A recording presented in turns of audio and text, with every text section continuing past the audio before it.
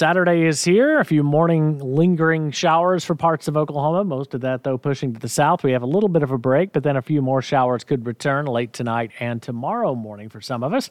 Quick look at the lakes across eastern Oklahoma. Keystone, 5 feet above average, but not far away. Skytook, with its much smaller watershed, is looking at about 6.5 feet below average. The rest of our lakes in pretty good shape, all within a foot or two of average. Eufaula up about 2.3 feet, but that's about the only other big anomaly we have as far as lake levels go. So Skytook continues to be about the lowest lake that we have. As we look at our weather records, we still need more rain. Of course, anytime we can get rain in July, we'll gladly take it. The normals are 94 and 73 today. The record's 111 and 54. Sunset today at 8:41. Now, we did get beneficial rain across all of Oklahoma. The lightest rain fell across parts of Kay and Osage County, but that's where the drought conditions were at their highest. The heaviest rain fell right through central Oklahoma with big swaths of 5 to 7 inches that fell from Hughes County back up through Oklahoma City and all the way back west toward Watonga and Weatherford and Clinton.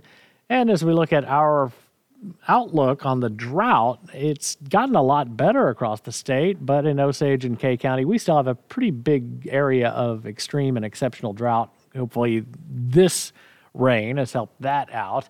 As we look at the 6 to 10 day outlooks from the National Weather Service's Climate Prediction Center, this will be valid the 20th through the 20th through the 24th, I should say. Strong signal will be above average on temps and leaning a little toward above average precip. 8 to 14 day temp outlook, again, leaning toward above average temps and precip. Not a strong signal either way. And the seasonal 90 day outlook as we finish out July and head toward August and September, we're leaning toward above average temps and also above average precip as well.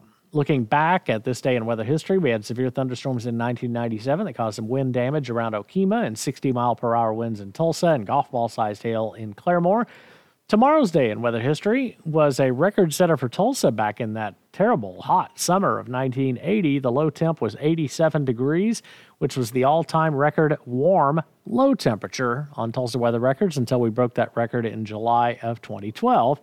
1988, on tomorrow's day in weather history, we had about $30,000 worth of damage due to severe thunderstorms around Pryor. As we look into the tropics, things are very quiet right now. Extratropical storm Dawn out in the mid-Atlantic, subtropical storm Dawn, I should say, and that's not going to create any kind of significant weather impact at all for us. As we look at our forecast through the rest of the day today, enjoy the lower humidity. Temperatures back up into the 80s by lunchtime, but 91 today's high, and that's about 3 degrees below average, but it's going to feel terrific with the lower humidity too. There will be a couple of showers scattered around. The best chance will be south of Tulsa. We'll see a few more showers area-wide late tonight, tomorrow morning. Tomorrow, though, decreasing clouds and 93. Monday up to 96, near 100. Tuesday, Wednesday, and Thursday as that heat comes back. By Friday and next weekend, slightly cooler. We'll go low to mid-90s and still a slight chance of a shower or storm. Enjoy the weekend, everybody, and stay cool through the middle of the week, too. I'm Chief Meteorologist James Adelot for Fox 23 and 102.3 KRMG, Tulsa's News and Talk.